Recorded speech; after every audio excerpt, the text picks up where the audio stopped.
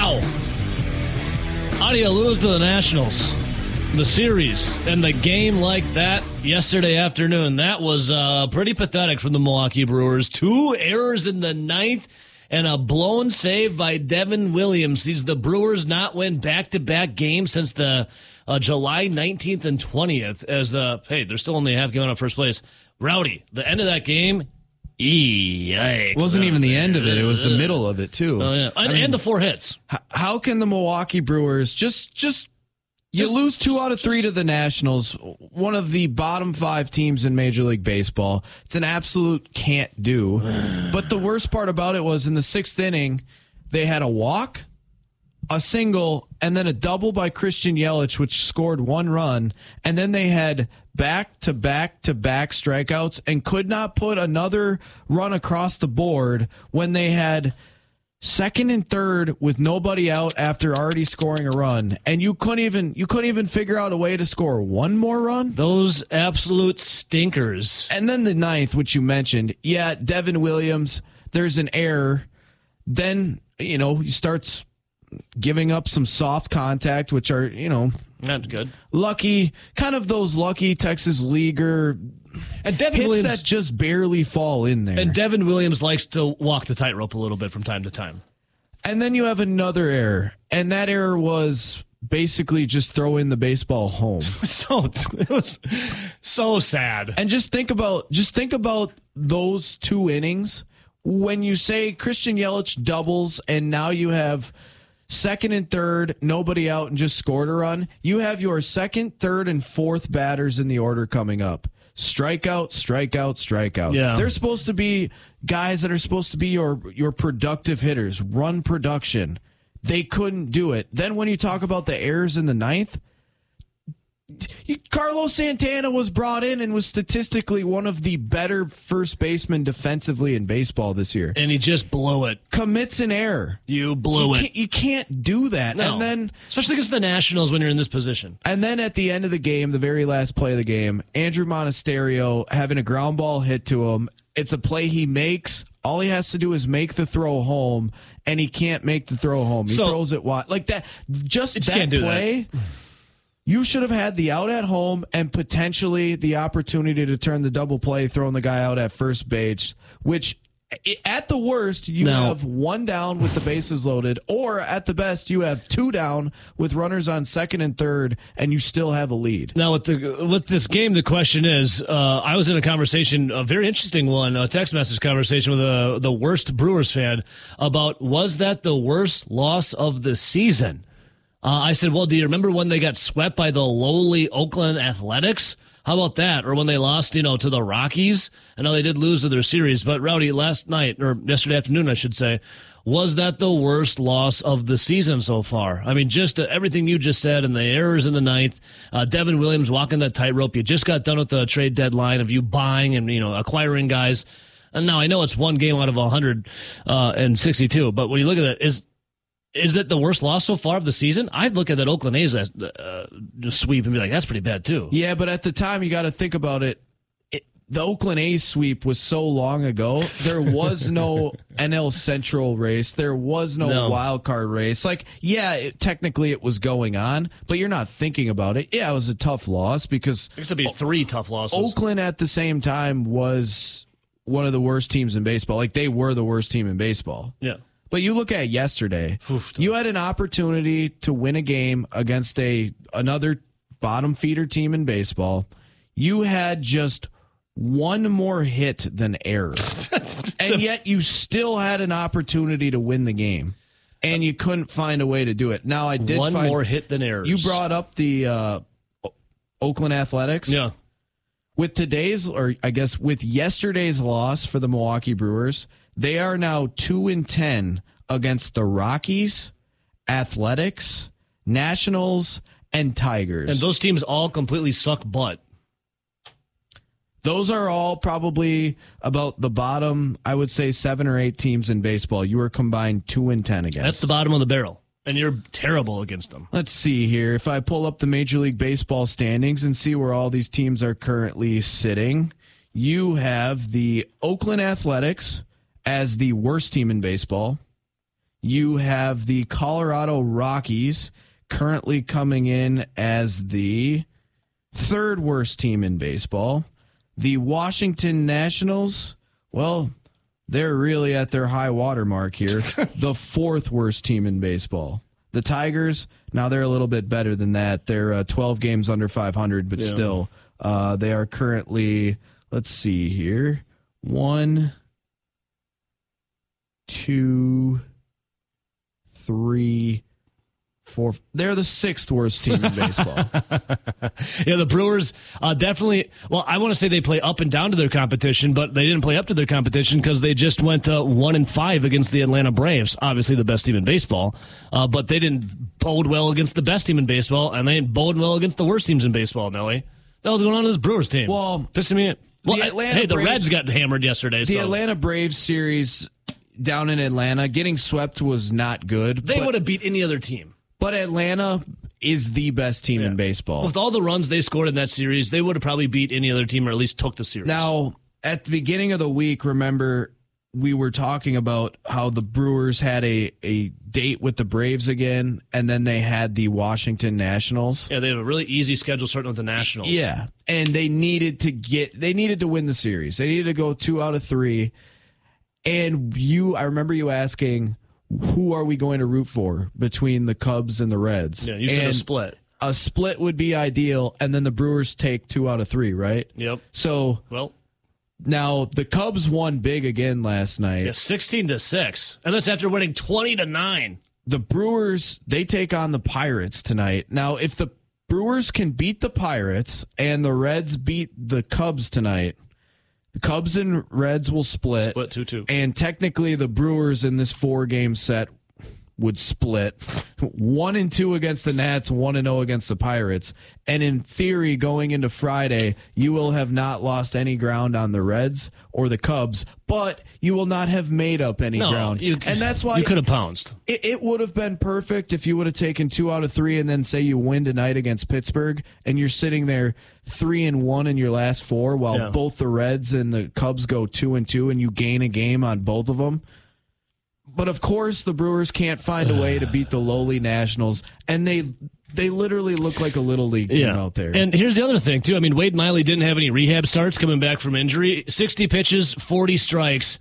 Short outing for Wade Miley, obviously, but 4 innings, 3 hits, 1 run, 2 walks, and 5 strikeouts, including taking out Alex Call to end the 4th with the bases loaded. Wade Miley he's been great. Good. He just needs to stay healthy. He's had 2 different IL stints, and that's basically been the story of his career since he refound himself in 2018 with the Brewers. He's pretty good when he's there, and he just hasn't been available as much as all the teams that he was on would have liked. Yeah, so, I mean, very disappointing for the Milwaukee Brewers, especially after, I don't know, can you say there was excitement over the trade deadline? I guess they brought some pieces in. I don't know how exciting it was, but weirdly enough, I would say I think it was exciting when they were making the deals, as in like it goes across your ticker or you're watching the news or you're on your phone and you're seeing like these different tweets or updates or alerts saying Brewers make a trade. I think people were excited then, but then most people, I feel like, when they saw who they acquired or the lack of name, where they maybe didn't know who Mark Canha was or they didn't know who Andrew Chafin was, or you can go right on down the list, were not excited. They were more or less, oh, that guy? Oh, who's this guy? Oh, I wanted insert bigger name here. Oh, that's a guy we traded? I feel like that was the reaction. I think you were excited because they didn't sell. Like, they didn't trade away big names. That's probably why they're excited. That was the part of the excitement where it was like you saw Brewers make trade. Yeah, they did something. When you saw the alert, they were happy, but then when they saw the actual names that they were acquiring, most people were still like, that guy? Really? That's who we're trading for? That was my take on it. It was better than, like a selling of Josh Hader, I guess. But now this Brewers team, I don't know, it's ebbs and flows of a season. Right, you look at we are winding down. It's August. Before you know it's going to be September, or a Craigtember, as it is called. But let's see here, Rowdy. Let's go to let's give a little peek here, and I haven't looked at 538 in a while. The Brewers projected at 84-78 on the year. They give them a 55% chance of making the playoffs and a 49% chance of winning the division. And a man can dream a 2% chance of winning the World Series. So basically now it's a coin flip of winning. Oh, let's be honest with ourselves. The way to the playoffs is you have to win the division. Because if you don't win the division, you're probably not going to be getting in the playoffs with a wild card. Well, it's getting closer. I think the last time I looked at the standings for the wild card, technically, I think if the playoffs started today, the Brewers would be in. Yeah, technically that second spot in the Central is sneaking in the very last spot. Okay, so maybe we prefer to win the division, though. Division, you're 100% in. That wild card. That wild card will probably go down to the wire because I don't know. I'm looking at it here, and right now the Giants are leading the first spot of the wild card. They got 60 wins. The Phillies, half a game ahead of the Brewers, and then you have the Brewers and Marlins tied. You also have the Diamondbacks sitting just one game behind the Brewers. Technically, the Cubs are 2.5 back from the Brewers. Even the Padres, which, by the way, the Padres did not sell. The Padres, even after kind of a down season from what they were expecting with all the names that they had acquired in the last calendar year, they went out and bought, even though they were, I believe at the time, 3 games under 500. Well, if you look since they started making some of those trades, they've now won 2 straight, just 1 game under 500, and actually just 4 back. And then there's the drop off. Mets sold. Pirates are the Pirates. Cardinals sold. Nats, Rockies. Yeah. I think everybody behind the Padres are not live. It's the Padres and up. All those teams are live, and basically there would be 3 spots for, if you really think the Padres are in it, 7 teams. Yeah. All right, all within 4 games. So it's not cutting time. And it's looking at the division. I mean, the Cubbies are sneaking up now, right? I mean, they just hammered the Reds, but Reds are right there in first place. Obviously, they give the Reds their final record 79-83, a 25% chance of making the playoffs, 20% chance of winning the division. They give the Scrubbies, where are the Cubs at here? Cubs at 79-83, 26% chance of making the playoffs, and 21% chance of winning the division. I said I thought it would take... By the way, Cardinals are back in the basement again. I said I thought it would take about 87 wins to win the Central this year. What, probably was that late June? Yeah. Well, the Cubs currently with 55 wins. They're 55-53. They have 54 games left. To get to that 87, they got to win 32 out of their 54. 32. That's still 54. That's still over a 59% win percentage. Now, it's kind of a tough if ask. you remember at the time when we were going through it, where I was saying, well, if you're looking at where these teams are, they would have to win. I think it was the Cardinals had to win like almost 65% of their games. Yeah. Big ask. It was the Pittsburgh Pirates had to win like 63% of their game, and the Chicago Cubs had to win over 61% of their games the rest of the way. Well, the Cubs have been doing that, and they've actually been winning at a much higher pace because that has dropped their win percentage down to 59%, which still not out of the realm of possibility, but also that is one hell of a hot second half for the Chicago Cubs to keep that up. Because look how hot they are now. Yeah, they're only 2.5 back from the Brewers in the wild card. Yeah, they're only, 3.5 back in the Central. But that's with the Reds having fallen off a little bit. The Brewers had fallen off, and the Cubs being red hot. Yeah. Can they really keep that pace up? I still better shot now, but still, that's a bit in my mind. That's a big ask. It is a big ask. All right, well, is it so much to ask that the Brewers win at back-to-back games? We're not going to get one certain today. What if I'm wrong and it ends up being the Reds and the Brewers take a nosedive and 87 wins doesn't win the division? What if it is 84? What if the Reds and the Brewers take a nosedive and the Cubs come and sneak in and get it done? If it's 84 wins and the Cubs only have to win 29 out of their 54. That's less than 54%. That's really doable. When I was leaving work yesterday, I was listening on the radio, and Austin was texting me. It was the same time that Devin Williams. Well, there was 2 errors, and then Devin Williams blew the save as well. Rowdy, you said that as unacceptable, unforgivable. Well, this is the problem.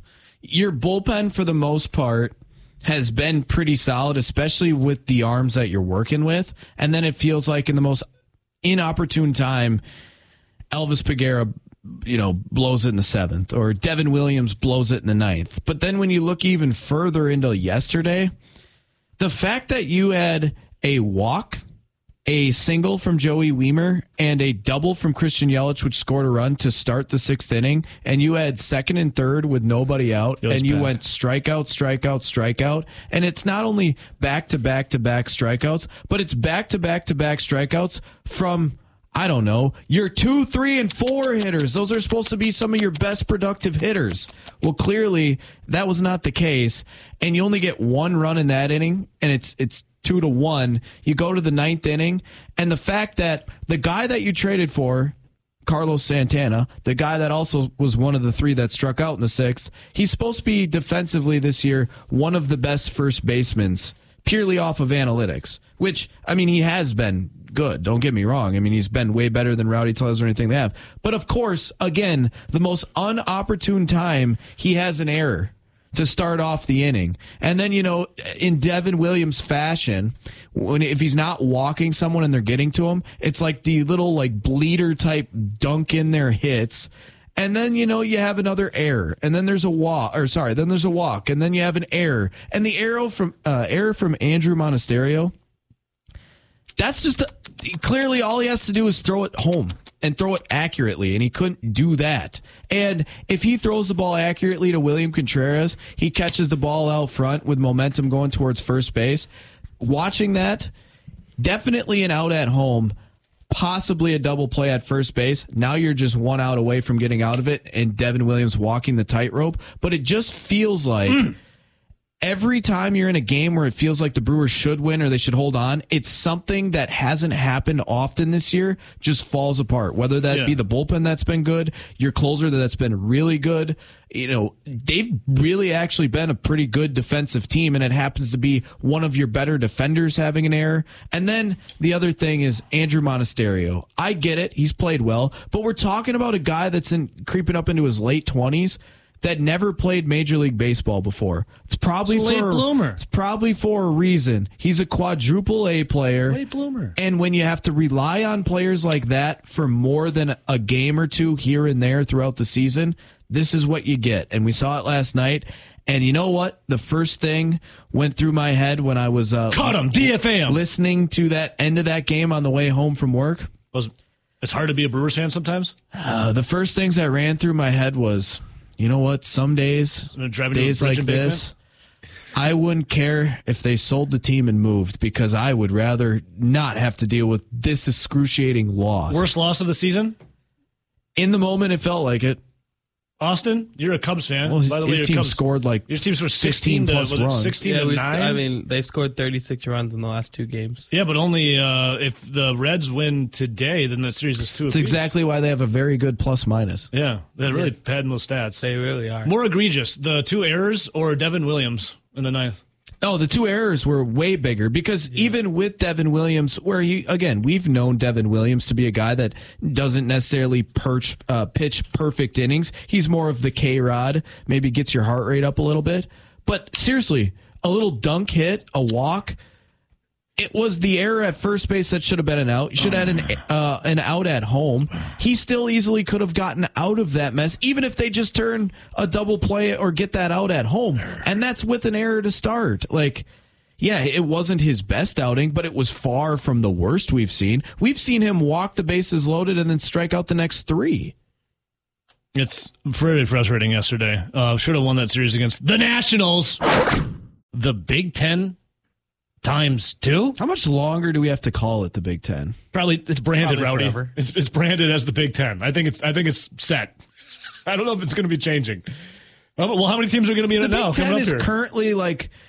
I would say right now 16. The SEC is Lizzo. It's the big, huge. It's the show, right? Yeah. Everyone thinks SEC is bigger. It's better. It's the best conference. Yeah. Right now, the Big Ten are the backup dancers. Still quite large. Just not as big. But not as big, and they're not quite to the stardom as the SEC when you look around the country with people saying, but the Big Ten wants to be. Yeah. They want to be there. Yeah. And the SEC Big Ten makes more money. And the SEC thinks really highly of themselves, much like a Lizzo, and they're talking smack to other conferences, much like the Big Ten. Yeah. there's just no bananas thrown around here. But the Big Ten is just globbing up everything they can eat to get bigger. Yeah. And we could get potentially up to 20 teams here, as this Big Ten story is absolutely wild. So the Pac-12 is making like no money compared to the Big Ten coming up here. And they're like, and these schools are like, we want in on the money. Well, there's a reason why USC and UCLA were leaving. I think I was reading, I'll have to find the article. I think I was reading that like Pac-12 schools can make like up to $20 million, and the Big Ten schools are making what, like $50 million? They will be. Yeah, will be with the new TV rights coming up. Yeah. So the Pac-12 teams are like, we're missing out on potentially $30 more million. What are we going to do here, boys? Well, it looks like we're going to Apple. It looks like the Midwest no longer will be a Big Ten state. I mean, you have USC and UCLA coming in, obviously. So you have that. And now the group of Big Ten presidents have begun exploratory discussions on the expansion in light of the Pac-12 uncertainty. The focus is on possibly adding Oregon and Washington to move to 18 members, or Cal and Stanford as well to reach 20. Yeah. What the hell's going on? Well, like Oregon and Washington were vetted while USC and UCLA were. So that one's pretty much already approved. This exploratory session is looking to see the viability of whether it should be 18 or 20. And they don't want to do anything until the remaining four corners schools from the Pac-12 decide what to do. So if Pac-12 is going to be falling apart here. Well, if Arizona State, and Utah decide to stay based off of whatever media rights deal they heard, that is, hey, we're really hoping people sign up for Apple TV to watch the Pac-12. So guessing they're going to leave. If they stay, it sounds like the Northwest teams are going to be staying as well. If those three go, then the Big Ten is going to pounce. And then Washington State and Oregon State are either going to invite Mountain West teams into the Pac-12, or the Pac-12 is going to go away and they're joining the Mountain West. I'm going to assume it's raiding the Mountain West to keep the name of Pac-12. Well, Pac-12 dates back to 1915, and now all of a sudden there's been some shaking around. Like the Pac-12 is going to be picked apart. Pac-8. But what's going to happen to pack it up and leave the Big 12? Because the Big 12's losing Texas and Oklahoma, and obviously that's their two big names. Yep. I feel like this is almost the first conference to crumble. Yeah. Like this is the first domino, the first card to fall. And now it's going to be like all the pressure is going to be put on the Big 12 and see what they do after they lost their two big members. The ACC, their two biggest members, probably just off the top of my head, like across the country, it's probably Clemson and Florida State. And those were already rumored to be. Well, and Florida State's president basically came out and said, we're looking to leave. And, and Clemson was rumored to also be interested in leaving. And outside of Miami, who else in the ACC is really that big of a pull nationally? Duke. So in basketball. Well, who just left? Who's leaving the Pac? Colorado's leaving the Pac-12. Yeah. Next season, right?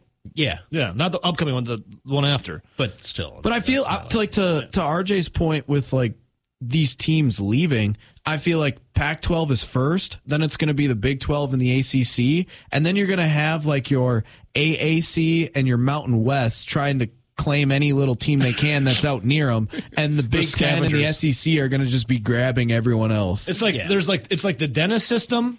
Then there's the move in after completion, the MAC system, and then the ones you just talked about already, they're on the Frank system. Yeah, that's the scraps. They're in the scraps. They're swimming in the wake looking for scraps. When you look at how it could potentially break down, at least the Big Ten already kind of has a good marketing. Like, what do they have? Like, right now for the Big Ten, it's the B, the 1, and the G. Yeah. And it kind of looks like just the B10, like the Big Ten. Big. That's all they need to go is just go to the Big. Yeah, just and then call still it the Big Conference. Still have that logo where the 10 is hidden in there for, like, the historic the nostalgic things. Yeah. So, just big. Just the Big Conference. Big.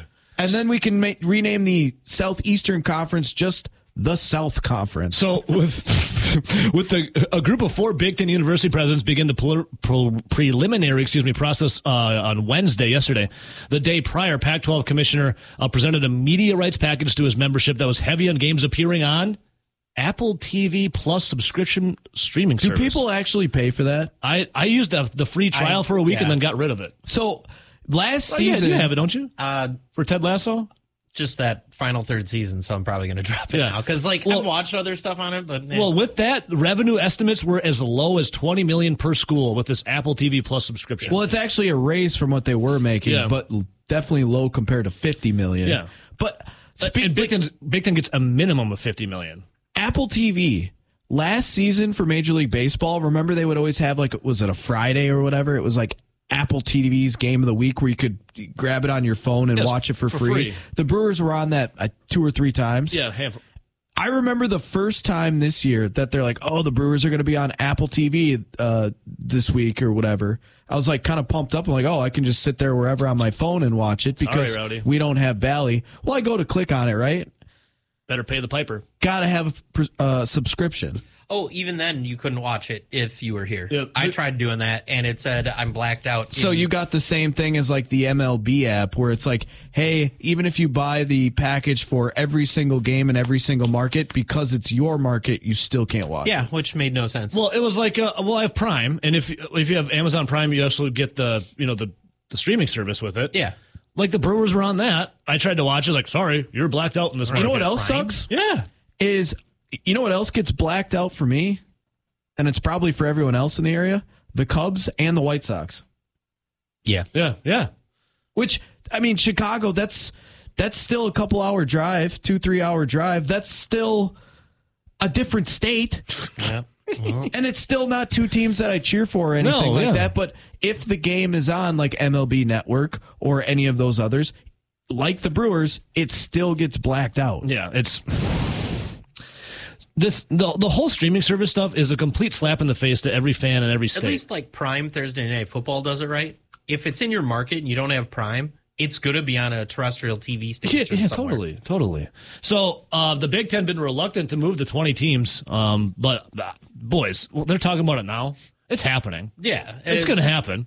It's going to end up being two conferences. It's going to be the Big Ten and the SEC. For all the people who said it's going to be Florida State and Clemson and then Oregon and Washington, clearly you don't know the Big Ten motives because everything they've done so far is not necessarily about the athletics. No. What's it about, RJ? It's about the TV market. It's about money. You can get Seattle in there. You can get Portland in there. You can get the San Francisco Bay Area. You add 3 very large metro areas if you add those new 4 schools. Wait, are you telling me? If you add Tallahassee and Clemson, South Carolina, you're adding markets smaller than Madison. But guess what comes in with it? Money. Yeah, but Wait, the you're other telling me ones are bringing in more money. Are you telling me it's always been about money? Yep, always has been. Always has been. Well, I think just geographically, the Big Ten where we're currently sitting, you're as far east as New Jersey, New York, Yep. with your Maryland and your Rutgers. Obviously, you have the entire Midwest. You kind of have the flyover states now with Nebraska, and you're expanding to the West Coast like you're talking about with like the LAs potentially or Seattle's, but all the way up the West Coast. Yeah, I even think just for the footprint of the SEC, you'll be on every TV in California if you had the other two. it makes more sense to me for the SEC to want a Clemson and a Florida State because they're already behind when it comes to national markets that they're going to probably struggle to get into. Mm-hmm. They should just go after the South teams that have a lot of talent and keep branding we're the best football because they're you know what I mean, because they're behind already in the market game. But you also are adding markets you're already in, Well, here's the thing. so you don't make money there. I think Rowdy's saying that just instead of the Big Ten, just name it the Big is great because you're not a Midwest conference anymore. You're the entire nation. Hence, Big. They could go back to their original name. You're just the Big Conference because you're the whole nation coming the up here. Intercollegiate Conference of Faculty Representatives. Stewardy. You mean that RJ kids these days can't even read a sentence, let alone those 5 words you just had? ICFR. It's got to be big. Because you can't become the Western Conference ICFR. anymore. What is it? ICFR? ICFR. ICFR. ICFR. Western Conference. It's not catchy though. Oh, they could drop back down to the Big 9 if they wanted to. Big. Big. For when Michigan Look left at what for a few happened years. when they opened the floodgates to Penn State. I did say this, though. Yeah, the Big Ten led the way. RJ and I were talking about, and you might have been in the office too, Ruddy, when I mentioned this. Once 20 teams do come to the Big Ten, which it will happen, you go back to the Legends and Leaders division. That's how you really get it done. Will Joe Paterno still be, was he the legend or the leader? I'm going to guess legend. I think he was the scumbag. It was his name was on the coaching award. Was Penn Yeah. State legend or leader? I can't remember. Because the Badgers were leaders. They were in the same division. Yeah, so they're leader then. Leaders. Yeah. All right, let's go So to he was the leader. Eesh. That aged well. That's oof. Yikes. Believe it or not, on the line, our sports director, Zach Heilprin. Good morning, Zach Heilprin. Good morning. Good morning. Good morning. How are we doing, sir? Fantastic. Zach, you are currently on the road right now, heading down to Platteville, where UW Platteville obviously resides. Where exactly are you in your commute to Platteville right now? Well, I just passed Barneveld Oof. because apparently I was pronouncing it incorrectly before. Thank you for that. And Who I said that? You did. I mean, I pronounced it Barneveld, and you pronounced it differently. It's irrelevant. Barneveld. But either way, I'm going. Go ahead. Barneveld. Vild. Like, what is Barneveld? Yeah. Barneveld? Yeah. Yeah. Yeah. All right. I just figured that was something. Well, yeah. Yep. I know about you. All right. So going towards Platteville, I'm going to be passing by the town that made Evo. And is there a big sign outside here that's going to welcome me to Dodgeville? Yeah, it literally says "Welcome to Dodgeville" if you go by it. Welcome to Dodgeville, the home of Evo. It should say that, but alas, it does not. I don't want to take all the credit. You know, for Dodgeville, our DJ or our music trivia guy Scott Berryman, also from Dodgeville. Okay. We love Zach. right. If you do go to Dodgeville, I would highly suggest picking up some donuts at Quality Bakery. Go say hi to Bob at Bob's Bitchin' Barbecue. Go to Dino's and tell Dino we said hello. Maybe play some bingo when he gets back during the wintertime. And I would probably just say stay on the highway. Or go to Pleasant Yeah. Ridge Store. Tell Charlie we said hello. What a great place. I was going to say, well, what about the place you made me a reservation at the other day? Oh, sorry. Unfortunately, Don Q Inn was booked up. Believe it or not, I couldn't. Ugh. Yeah, the Caesar's Palace room was unfortunately taken. So sorry, Zach. I know you wanted to have all your wildest dreams come true at Don Q Inn, but alas, Hate the it. fantasy room was they're all booked up, sadly. And I know That you was wanted still to. fantastic. I know you wanted to bring your black light and check out all the rooms too. But yeah, sorry, that dream has died. Zach, Yep. believe it or not, on Dodgeville, there is a song off of the Chronic 2001. It's called "Forgot About Dre," and in it, Yeah. Dr. Dre says, "And you won't get a crumb from me because I'm from the streets of Compton." His initial line was actually, "You won't get a crumb from me because I'm from the streets of Dodgeville." But not many people knew where it's from. Well, it was where it was, so he had to change it. A little known fact, actually. That is a very little known fact, but I'm glad you got it out to the masses. Yeah, it was in honor of me. He knows I was a big fan. Zach, Yeah. I'm a big fan of you and your work, especially when it comes to Wisconsin stuff. How was day numero uno yesterday on the field for the Badgers at Platteville? It's fun to actually be talking football instead of like actual seeing football as opposed to who's going to be here and who's going to be there and what's everything like that. So, yeah, it was a good first day in Platteville. Got to break out the camera that I took down there. So we got some video of practice number 1 up on our YouTube. And it was good. It was good. It was good. It's not great video, but it's solid. It's slightly okay video. I'll check it out on the YouTube channel. But, by the way, if people want to check out the YouTube channel, Zach, how do they find it? Besides going to YouTube. Type in the Camp Podcast. It'll be right there. You'll find it. Beautiful. Zach, I saw a lot of people very excited about this wide receiving core, and you got a quarterback to do it as well. Break it down for us. Who's turning heads most yesterday for these wide receivers? I know we were talking about, who was the talk of the town yesterday, Well, Rowdy? there was a video that was going viral, and I believe Zach was one of the people that put it out, and it was Will Pauling putting a double move on a corner in the end zone. Yeah, that corner, I believe, was Nazir Forkerine, who came up from Division II. He was an All-American Division II. He kind of got his welcome to the Big Ten moment, and courtesy of Will Pauling. Yeah, it was a ridiculous double move just in this little goal line drill and had people hooting and hollering. But he's a guy that did that in spring, right? Like Will Pauling did that in spring. Saw it almost every day from him. He's going to be a huge part of this offense. But you also have Chimere Ike and Skylar Bell and Keontez Lewis and C.J. Williams from USC. But the one guy that was not playing during the spring was Bryson Green, a guy that they managed to get from Oklahoma State. It was a big get for them. A guy, I think he finished second for Oklahoma State in touchdowns last year. He's a big body that can go up and get passes, 50-50 balls, like in the end zone, did a ton at Oklahoma State. And he showed up yesterday for the first time in practice. We actually got to see him, and it was worth the wait. I mean, he's not a burner, but he's a good route runner. He's got great hands, and he's a guy that if you try and push him around, it's not going to happen. He's really, really physical. So it was fun to get to see him for the first time because we've been hearing about him for so long, and now we got to see him, and certainly didn't disappoint. So, Zach, also speaking of this offense, I'm very excited about these wide receivers. How was Tanner Mordecai looking? Was it better than the spring game? Yeah, there were no interceptions. Yes.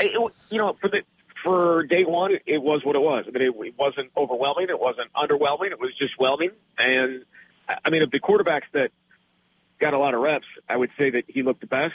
Braden Locke, it was a little off accuracy-wise. It felt a little bit rushed at times. So we'll see. Day one is what it is. Day two, we'll see if anything changes. But,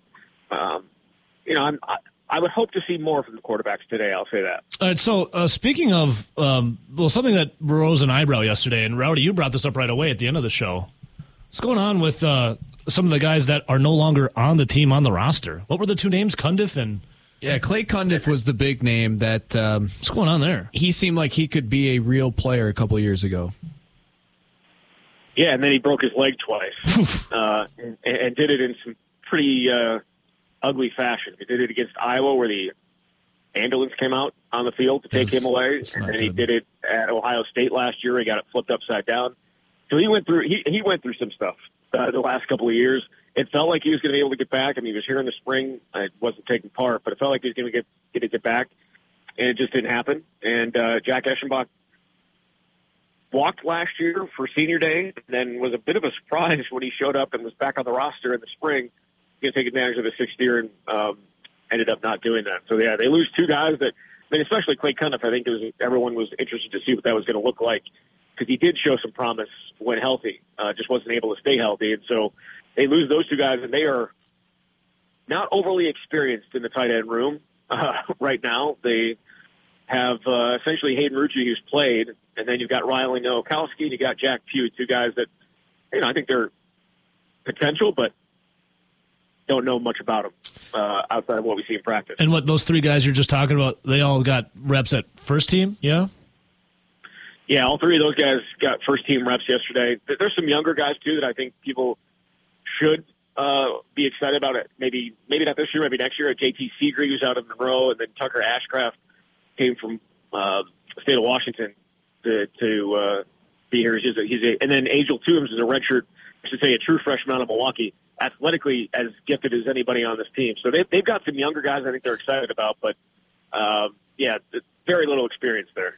So, Zach, I think Zach Heilprin, sports director, joining us right now on his way to UW-Platteville again for day number 2. Is this day 3? Day 2 of practice. Day 2 of practice. The first day was just them getting down there. So, Zach, when it comes to offense, that's all we've been talking about lately. Give us a little bit on the defense, though. I mean, who are we looking out for? Who's the guys that's going to maybe break out, have a good campaign this upcoming season, and what can we watch defensively for the Badgers? Yeah, I mean, it's a defense that returns quite a bit from last year outside of the obvious departures of Vince Beagle. I've been doing this all day. Dick Herbig and Keanu Benton. So those two guys gone into the NFL, get drafted, and those are their two big-time playmakers. So who's going to step up? And I think a guy who's going to break out and have a huge season was their leading tackler last year. I think he's got a huge year. Lumachong Meta. We talked to him down at Big Time Media Days. He feels like the next big thing at inside linebacker. Yeah. Him and Jordan Turner both, and then Jake Cheney. Those three, I would call them all starters at inside linebacker. So that's a position I think is going to be interesting to watch. And then it's who steps up on the outside. Will it be Darrell Peterson?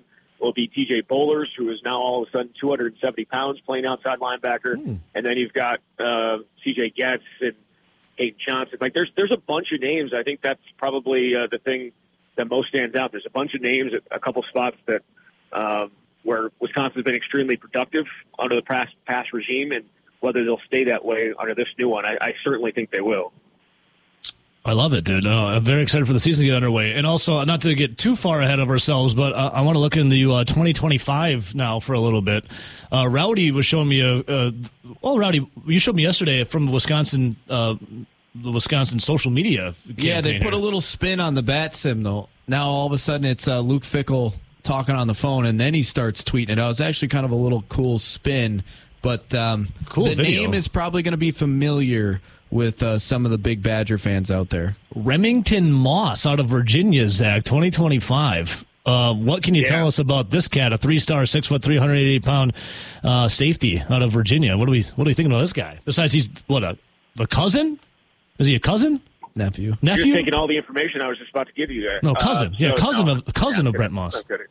Yeah, cousin of the late Brent Moss. And for people that are of a certain age, they will know that name. Others won't. He was the offensive MVP, the offensive player of the year in the conference in the Big Ten in 1993 when Wisconsin won the Big Ten and went to the Rose Bowl and won that. He was the MVP of the Rose Bowl too. So there's a little bit of a family connection. Remington Moss had offers from over 25 programs. He's a 3-star. I think you could say some have him as a corner, some have him as a safety.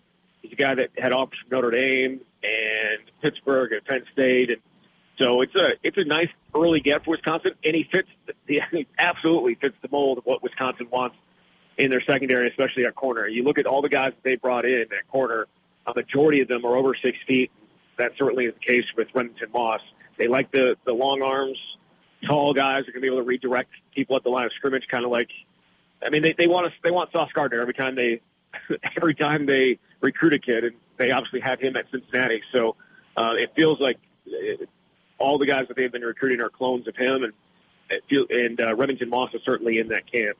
Yeah, I don't know, safety, corner, who knows, but all I have been seeing is that he's locked and loaded, ready to go. Yeah, gotcha. Look at Rowdy over there. Look at that. So what is that? He's the second one out of 2025. Do I need to help? Do I need to help everybody with that? Is it Remington? No, I don't think so. We're all pretty smart around here. Okay. Remington. Hey, speaking of locked, Heilprin knows a lot of Remingtons, from football players to firearms to dogs. You stay strapped? Yeah. Oh, yeah. Yeah. Little Remington, Zach Heilprin. Yeah. You seen him around the block lately? Sir Remington? Yes, Sir Remington. You see that little, who's a good boy. His name? I legit thought that might have been his name. I added the Sir to it. His name's Remy. Yeah, I know. It's what makes it so much better, though, too. Sir Remington, who's a good little boy. Yeah, he's been getting carried around quite a bit. Yeah, he's royalty. That's why he threw the Sir on. Sir Remington. Yep. So I'm not gonna judge him. Dane and Hank always enjoy barking their lungs out at him, so that's good. Does he bark back? He doesn't. Yeah. He knows what's going on at the corner of that street. Yeah, he knows who runs it. That's where the big dogs are. Right. Speaking of dogs, who are some of the other dogs on the defense? It's a good question. You know who's a dog? Kamoi Latu. He had to pull up several times, but he didn't pull up quick enough a couple times, and just drilled guys yesterday. They're just in helmets. They're not shoulder pads. There's no pads whatsoever. And then as soon as you would hit him, he'd throw his hands up like he didn't do anything. So, yeah, Kamoi Latu, a dog. Zach, you got that dog in you. That's why you're going down again to UW Platteville, baby. Hey, if you want afterwards, go get yourself a Long Island at Uno's Pizzeria. They're strong. They'll definitely bring that dog out in you. Zach, we love you, man. And hey, excited to announce, I know you tweeted it out. We talked about it a little earlier. Home Field Apparel. If you want the coolest swag ever from Badgers to any other college team, just about, homefieldapparel.com. And they're teamed up with the Camp, obviously. 15% off the first order, Camp 23. There might be something nice coming for you, Zachy Poo. Ooh, looking forward to that. The Wisconsin gear that they have is amazing. I can't wear it, but they got some amazing Wisconsin gear.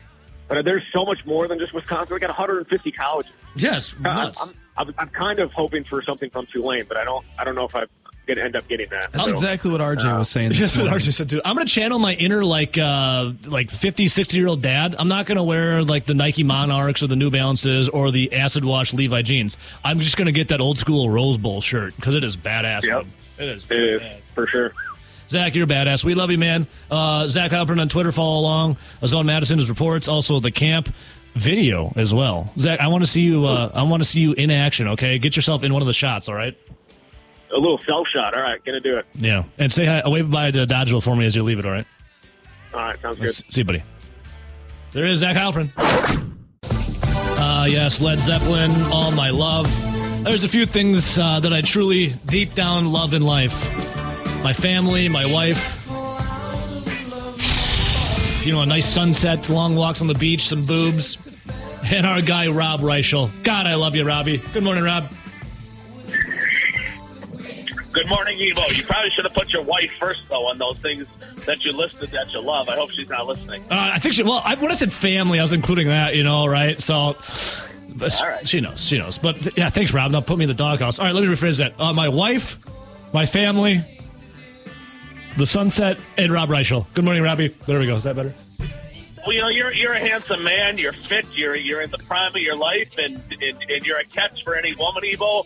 But even after saying all that, I will say this: you all kicked your covered. You married well. Oh yeah, well I know that, Rob. That's a no-brainer right there, Rob. Well, and Evo, if we put you up for auction, if we ever had one of those bachelor deals, I'd imagine the bidding would get insane. You know, women would be tripping over themselves to up the bid every time. You know, can we go from 900 to 1,000? Do I hear 1,500? Do I hear $2,000? And I know those numbers would go crazy on you, Evo. Much like Rowdy, of course. Oh yes, you're too kind. But you're too kind. But your wife would probably even get a higher dollar figure in one of those auctions. Rob, you're too kind. I'm blushing. I'm beaming. I'm ear to ear, Rob.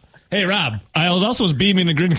You're so funny. Grinning ear to ear. I was watching a video on Twitter about the Packers, and it was in the locker room. And there was Jair Alexander talking about Strap City is what they're going to call themselves. And who did I see in the background of that video wondering, like, what the hell is this guy talking about? Oh, that's what I perceived it as, was Rob Reichel. Rob, when you're standing there listening to Jair Alexander, hey, man, we ain't going to call it Strap City, man. We just got to get stoked back. We Strap City, man. What is going through Rob Reichel's head when that's all going down? Well, I like Jair a lot. He's a good kid and a good interview. What he started to do in the last year or so, guys, is he does his interviews in the middle of the locker room, so people almost kind of make a circle around him. So that's largely probably why you saw, my ugly mug lurking in the background of Jair that day. No, he's funny, Evo. I was having this talk with somebody the other day. He and you know this well because you have to put sound bites on the air for your terrific listeners and all that kind of stuff. He's tough to get, to elaborate on things. He's not one of these guys that'll talk for 45, 60, 90 seconds on an answer. But a lot of times what he does say in just 9 words is actually semi-interesting and kind of powerful at times. And it was kind of funny. He did come up with that the other day, that Strap City, which he'd like to call the cornerback group. And, we'll see how it all plays out. Stokes has to come back from his injury, and Rasul Douglas probably has to return to his 2021 form and not play at the same level he did at 22. And Douglas was okay in 22, but he wasn't what he was in 2021 when, he was probably one of the greatest finds in the history of the organization when they plucked him off, Arizona's practice squad a month before they went out and played Arizona. And, he ended up having the key interception in that game to lock that one down. But the trio potentially of Alexander, Douglas, and Stokes, if he can make it back from that Liz Frank injury, does have a chance to be, kind of a lockdown group. And, we've talked about it a lot on the show, Evo. The major question in the secondary is the safeties. But Jair's probably right that the group of corners has a chance to be absolutely outstanding. And, we'll just see how that plays out here through the rest of camp if Stokes can make it back or not by the opener. Yeah, I did see Jair get burned by a Romeo Doubs touchdown the other day in practice. Outside of that, Rob, every single day when Matt LaFleur with these competition periods, the offense has yet to win a day. I do believe they're 0-5 against the defense. What's going on with the offense out there, Robbie? Don't make too much out of anything. Right? Oh, come on, Rob. I'm going to make a mountain out of a molehill. What's going on? Does Jordan Love stink? Well, we're going to find out when we get to September 10th. Right? Here's what I'll say on that, Evo. Remember, they didn't do these a year ago, but the defense dominated the offense all through the preseason, all through training camp last year. And when we got to the regular season, what did the defense look like, right? It didn't look particularly unique or special. It was a defense that let everybody down and had a lot of people calling for Joe Barry's head and rightfully. Now the offense certainly does have to pick it up. And Jordan Love, I think it was the third practice, Evo, they start to blend together, had a really good day, and the offense was pretty good that day, and I think they went 2-1 in some of those competition periods, but they still made them do the up-downs and had the punishment afterwards and things to that effect, and a couple of those guys said maybe we have to go 3-0 to win these periods. We've talked about this at length on the show all through the off season.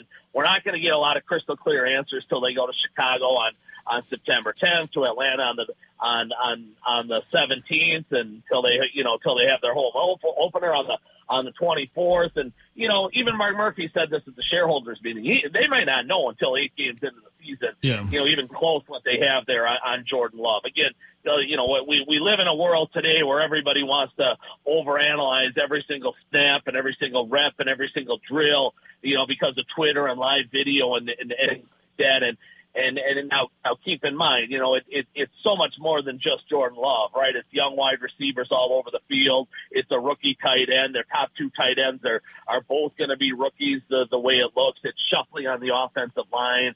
So there's a lot of moving parts. And I've said it on the show before. I still think Jordan Love's going to be more than serviceable this season, but it's probably going to take 6 to 8 weeks, Evo. And I still say the offense, has a chance to be pretty good in the second half of the season, but the first half of the year could be a lot of growing pains. Yeah, I heard Jordan Love say inconsistencies, not on the same page, frustrating. Are we going to be hearing that a lot to start the actual season? Then I guess you kind of alluded to it, but. Yeah, and Evo, and I hate to interrupt you there. Sorry, no, but that is what training camp is, right? It's working out these kinks. It's these young guys who, have in some cases, Evo, have 0 reps as an NFL player, or even some of these guys you're going to count on immensely, like Watson and Dobbs, to lead the wide receiver group. A combined about 80 catches last year, and that's your 1 and 2. There really just is so little experience on that offense, and it's going to take 2 months of game action and these guys getting 60, 70, 80 snaps in a particular week, I think, Evo, to eventually iron out all this stuff. It probably won't. Let's be honest. It probably won't look real pretty in week 1. And Evo, we said this last year with Aaron Rodgers. A lot of this stuff is very predictable. When Rodgers skipped the entire off season in 2022, for the most part, I guess he showed up for a couple of mandatory days in June, but other than that, anything voluntary, he didn't take part of. And we were having the conversation a year ago that things didn't look particularly good with him and his young wide receivers. As training camp unfolded, we said there's going to be some rocky things early on. And what happened, right? They went to Minnesota and they lose 23-7 that day, I think, or something to that effect. The offense was dreadful that day. Is it going to be that bad when they go to Chicago? I doubt it, because Chicago's defense is probably a bottom 8 defense in the league. The season that we're going to play out here in 2023, but it's not going to look pretty, and it certainly won't look as good, in week 1, Evo, as it's going to look in week 6 or week 11 or week 14. You remember last year, some of these young guys grew up and eventually got some chemistry with Rodgers. The offense looked dramatically different down the stretch until that Detroit game, where everybody kind of stunk it up, including the quarterback himself. And it's a big reason he's a New York Jet today is the fact he, dropped the ball again in the biggest game of the year.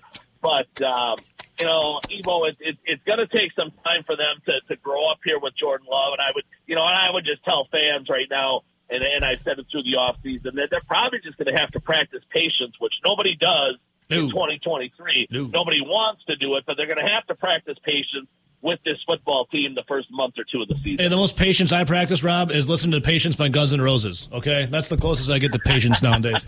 Hey, so, Rob, well, how about this? We'll see what happens. I mean, I got a question for Rob real quick. So now that they're into training camp, Hi, Rowdy. how we doing? How are you, buddy?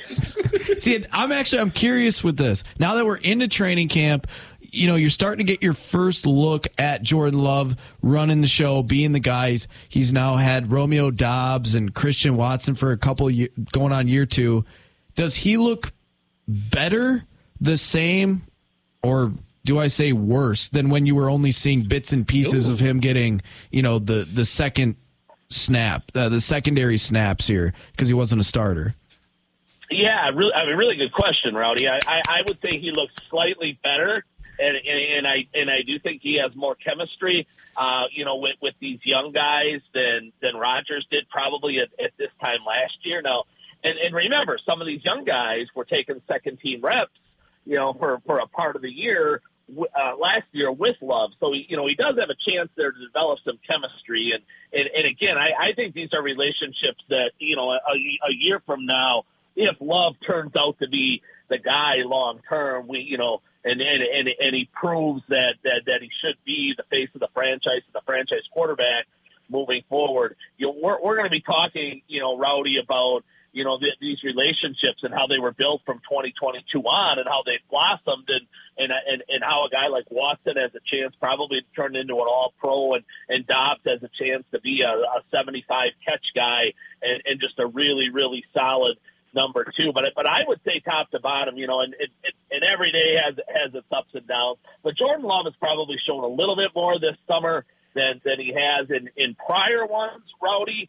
At the same point in time, there were always, and granted, he's following 2 Hall of Famers, right?